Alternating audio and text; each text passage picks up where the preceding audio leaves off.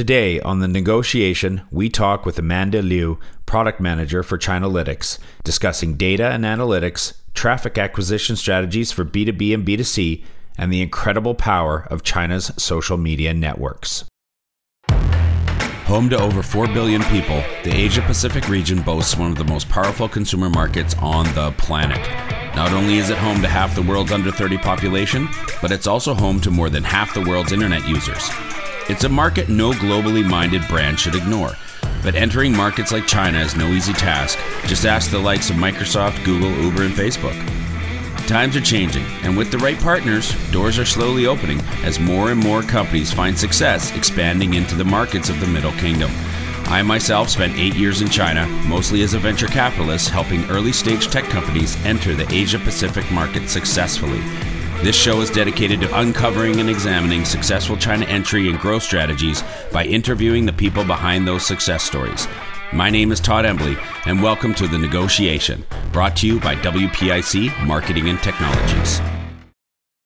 Hey everybody, so we're here with Amanda Liu. She's the product manager at Chinalytics, as I mentioned off the top of the show. So Amanda, welcome to the show. Thanks, Todd, for having me. It's a pleasure to be here. What do you do at WPIC? Let's start there. Basically, my job is involved with providing support for our clients, gaining understanding or their experience, and identifying potential needs for our product upgrading. So half of my job is more like what an account manager do, which I need to develop a good relationship with the clients. And the other part is about doing analytics. I generate web analytics reports based on the client's website data that we collected. We usually discuss with our clients to build the analysis structure, deciding what dimensions and metrics we need in order to get useful insights and to make sure this will truly help them. And of course, we have a team and everyone works closely together. What unique client experiences, like with regards to analytics, what are they telling you about the world of marketing and website operations in China that most other companies around the world would be interested to know? Well, there could be several things, but the first came into my mind is the changes in the way of traffic and customer acquisition, or the way of doing marketing campaigns. So we have many B2B and B2C clients using Chinalytics. So to audit their websites as well as their marketing campaigns. And we see there is a decreasing trend of search engine referrals, both paid and organic search engine referrals, especially for some B2C industries such as e-commerce, entertainment, and tourism, etc. And even for traditional B2B companies, they no longer invest in PPC campaigns as much as they did before because the status of China's internet traffic has changed. The traffic acquisition cost for SEM has been going up a lot. So what are some different strategies that are being adopted by B2B versus B2C companies? How do they differ? Almost all B2C companies and some B2B companies, even in traditional industries, have been expanding diverse channels for their digital marketing, such as feeds, social media campaigns, and video marketing. What about how popular are social network campaigns in China? And like even with respect to using KOLs, is that a popular thing in China? Yeah, definitely. Because people nowadays spend much time on social media platforms in China. Companies, a lot of companies I know have built their own accounts on the top popular Chinese social media.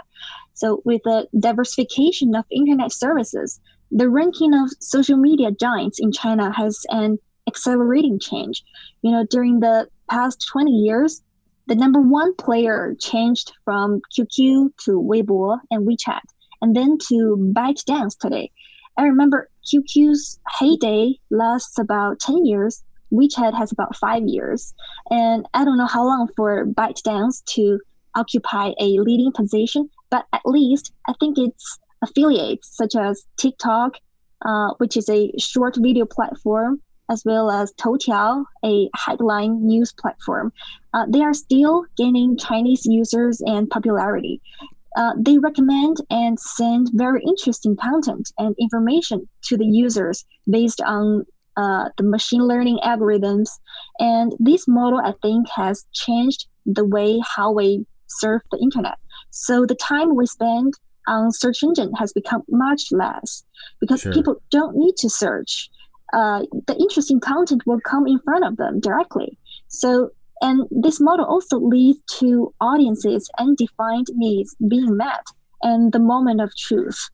I'm going to go off script a little bit here because ByteDance was really not a thing. Like when I left August 2016, WeChat was everything. And I was probably spending half of my day, my work day on WeChat, doing work inside of WeChat, which to me was, it still amazes me what people use WeChat for. But then, I wasn't aware of ByteDance and TikTok wasn't a thing yet. So can you just explain to people a little bit, just the basics of what is ByteDance, what is TikTok, what is what did you call it, the Toutiao? What are these platforms actually? Like, explain to people who've never heard of these things before.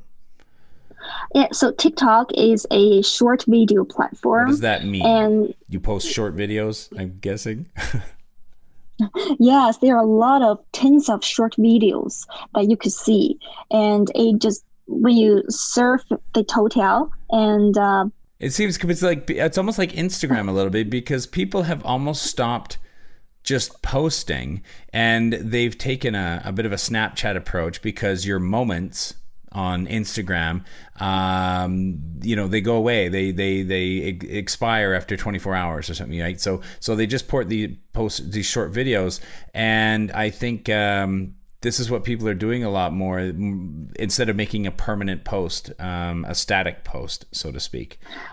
Yeah, there are just endless of short videos. You can like it, you can dislike it by swipe it.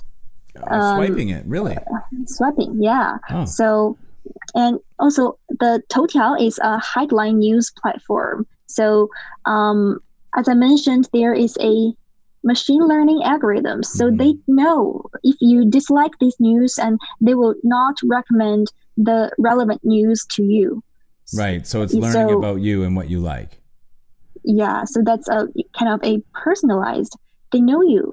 Right. It's a personalized marketing or something. Versus like a CNN or BBC app that they tell you what they want. They put in the app what they want, and you have to go through and choose what you like and what you don't like versus being, it learning and only delivering to you what it thinks that you like. And usually it's probably pretty accurate.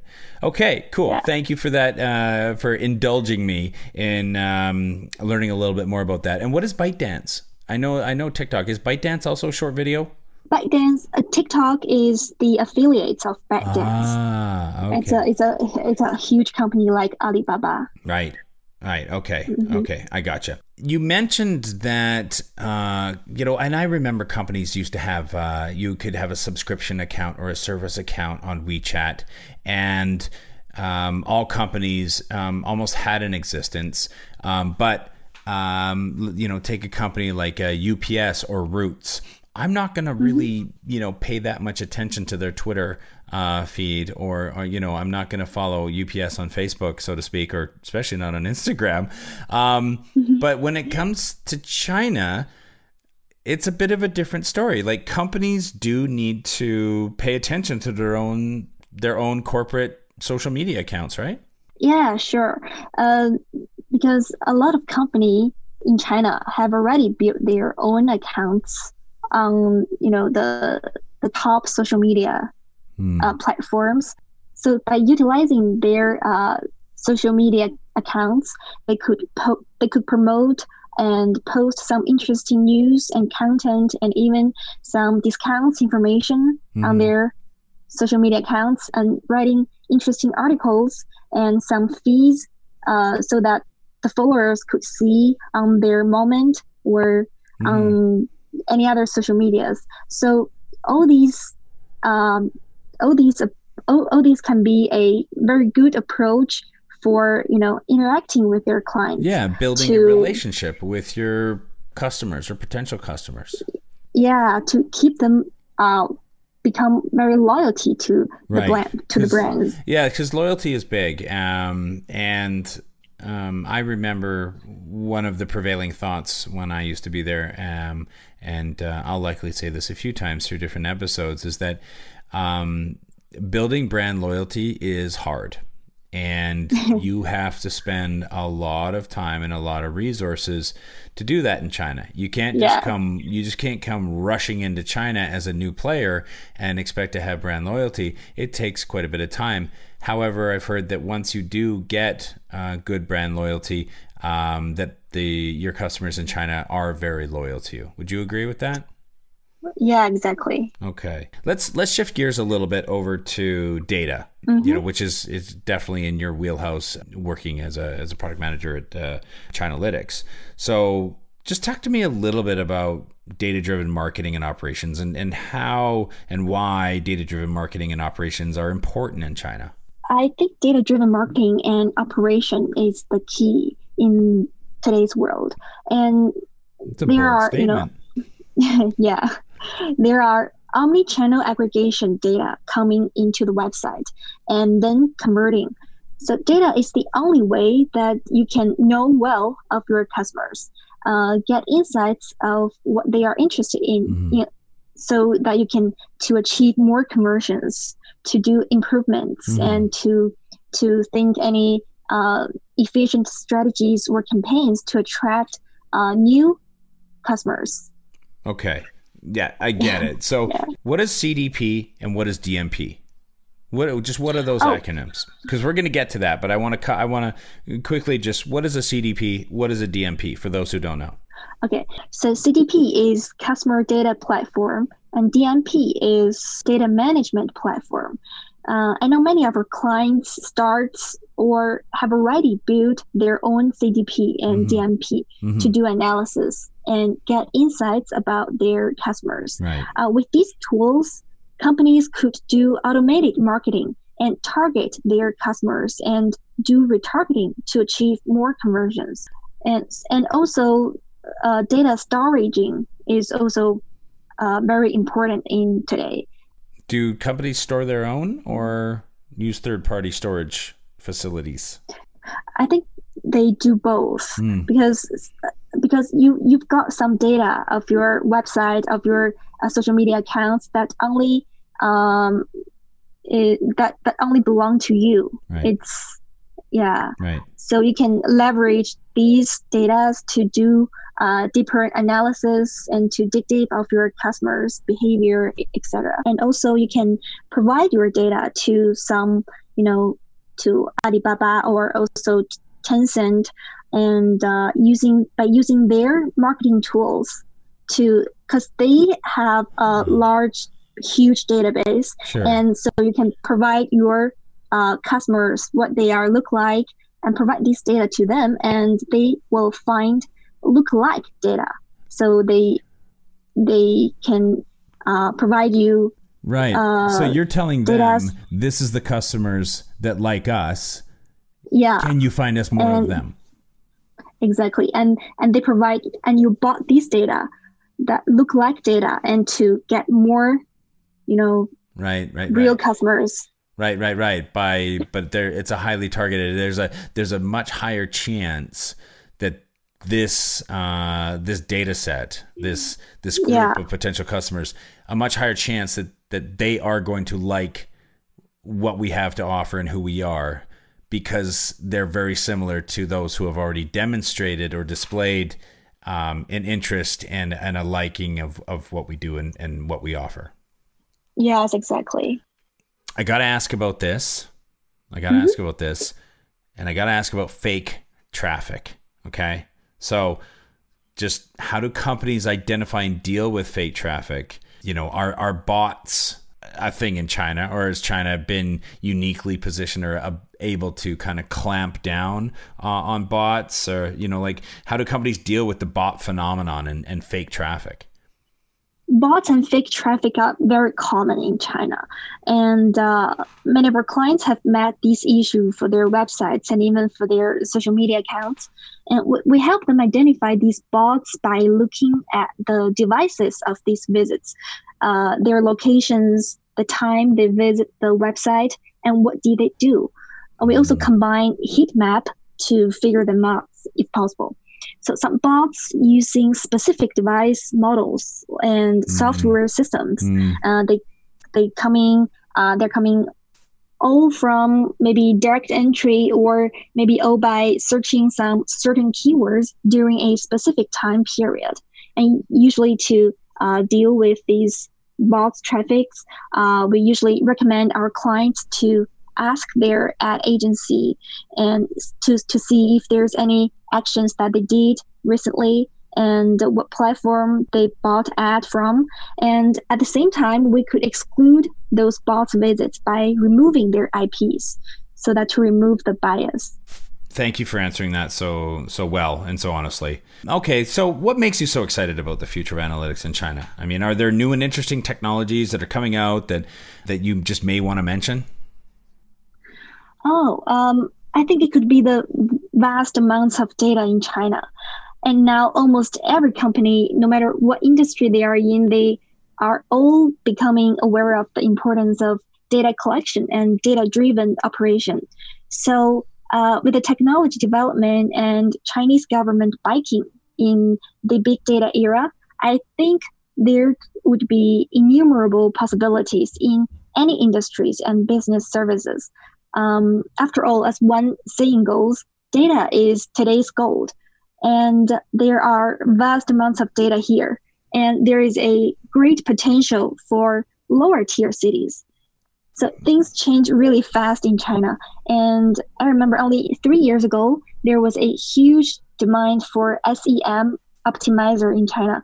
And I almost became a SEM that time. But now most of the people that I know who did SEM transferred to do feeds optimization or social media operations. So you never know. Oh man, so there is gold in them thar hills in China. That's for sure. There is a lot of data. Yeah. Okay, so getting closer to the end, wanting to wrap this up, what marketing and website operation trends are you seeing in China these days? I think marketing and operations will beyond digital. There's no doubt that more advanced technology, including AI, VR, etc., will benefit people working in this industry in the very near future. With the 5G development and it's being used widespreadly, 5G base station will be everywhere. And I believe we will enter the age of IoT, the Internet of Things. Yeah, and IoE, Internet of Everything. And even AIoT, combining AI technologies with IoT, which means by that time, a variety of devices, people, and data will be interconnected, and communications will be almost in real time. Mm-hmm. So I think that, for example, your smartphone and your smartwatches will not only provide you all the information you need, but also it will collect data of you, such as where you are, your health condition, etc. And maybe they can have a sense of the devices around you.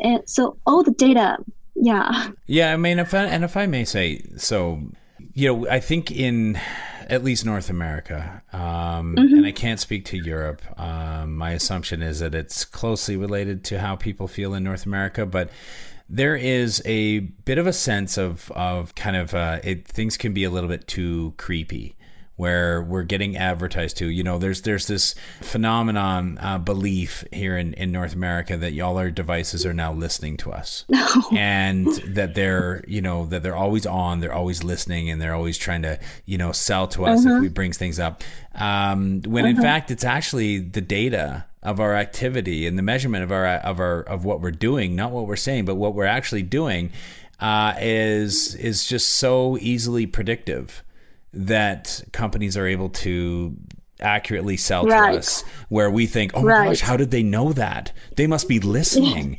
Yeah. But it's not true. They're just, I think as humans, we're so much more predictive and predictable than we think we are. And, Yeah, and that's exactly. basically what it comes down to, is we're just incredibly predictable. And people refuse to believe it, so they think people must be listening or spying on us. Okay, Amanda, there's so much more to dig into, but I think for, let's let the podcast really kind of get out there and get some legs before we start diving too deep. I have to recommend, and I don't know if have you heard of the show The Great Hack? No. Okay, Never. so it was recently released on Netflix a couple weeks ago, and it's Okay. all about the Cambridge Analytica company and their collection of data and how they used it for things like Brexit, for the Obama campaign, for the Trump campaign, with Facebook. I think, as somebody who is a bit of a data geek like you, if you don't mind my saying, you would love this movie. So I just want to recommend that. Okay, so at the end of every episode, we do something called the speed round. It's the money round. It's the end of Family Feud. I'm going to ask you 4 questions, and I want to know your answers. What is your favorite city in China? Beijing, of course, because I was born here and it's my hometown. Oh, you took the easy way out. Okay, fine. Beijing, fantastic city. Favorite thing to do in China? It would be taking a walk in the park in the evening Which after park? dinner. Any park. Yeah, not Or- a famous park. No, any park. There are a lot of people. They dance. They Oh, I know. sing. Yeah, in the Dancing, park. So singing, it's very playing music, doing Tai Chi. Yeah. They a love lot of being diversity. Yeah, they love being outside, Yeah, and for sure. yeah, and also like to visit places of historic interest at weekends. Okay, Yeah, so that's my a good favorite. one. You're in Beijing. Beijing has a ton of landmarks. I'm totally getting away from my whole script here on the money round, but I just find it interesting because Beijing has so many famous ideas. Tiananmen Square, Forbidden City, Summer Palace, Yeah. the Great Wall. What's your favorite? The Forbidden City. Forbidden City. Okay. Well, Yeah. for those going, make sure you put that. And one of these things we have to get tips and tricks from people on, like, where are the hidden great little places to go that not that many people still know about, because Beijing has 1,000 of them. Okay. Next question. Favorite food. Favorite, like, Chinese authentic. Maybe like a northern food because you love Beijing. I know you're going to do something up. Up there the. More of like a beizai type of food. What do you love? What's your favorite food? Well, there's a lot that I love, but the first one came into my mind is hot pot. Hot pot. And and jjajangmian, the noodle with soybean sauce. Okay, so That's- how do you that's like your hot pot? Like very much. Like I have to do it like once per week. Even in hot What's summer. in a hot pot? What do you put in yours? I could put everything like vegetables and meat. Yeah, a lot of things. Yeah, to me it was always about the spices. To me, I mean, Oh, you could kind of put anything into it, but it was more like the different kind of spices and things that I would use, or the sauces even after. I was surprised because a lot of foreigners I know, they don't like spicy food. Okay. Yeah. Well, it depends where they come from. I love spicy food, but my wife is Russian and she's not so much. That's interesting. My favorite Chinese food, and I'll say it to somebody who would probably know what it is, disanxian.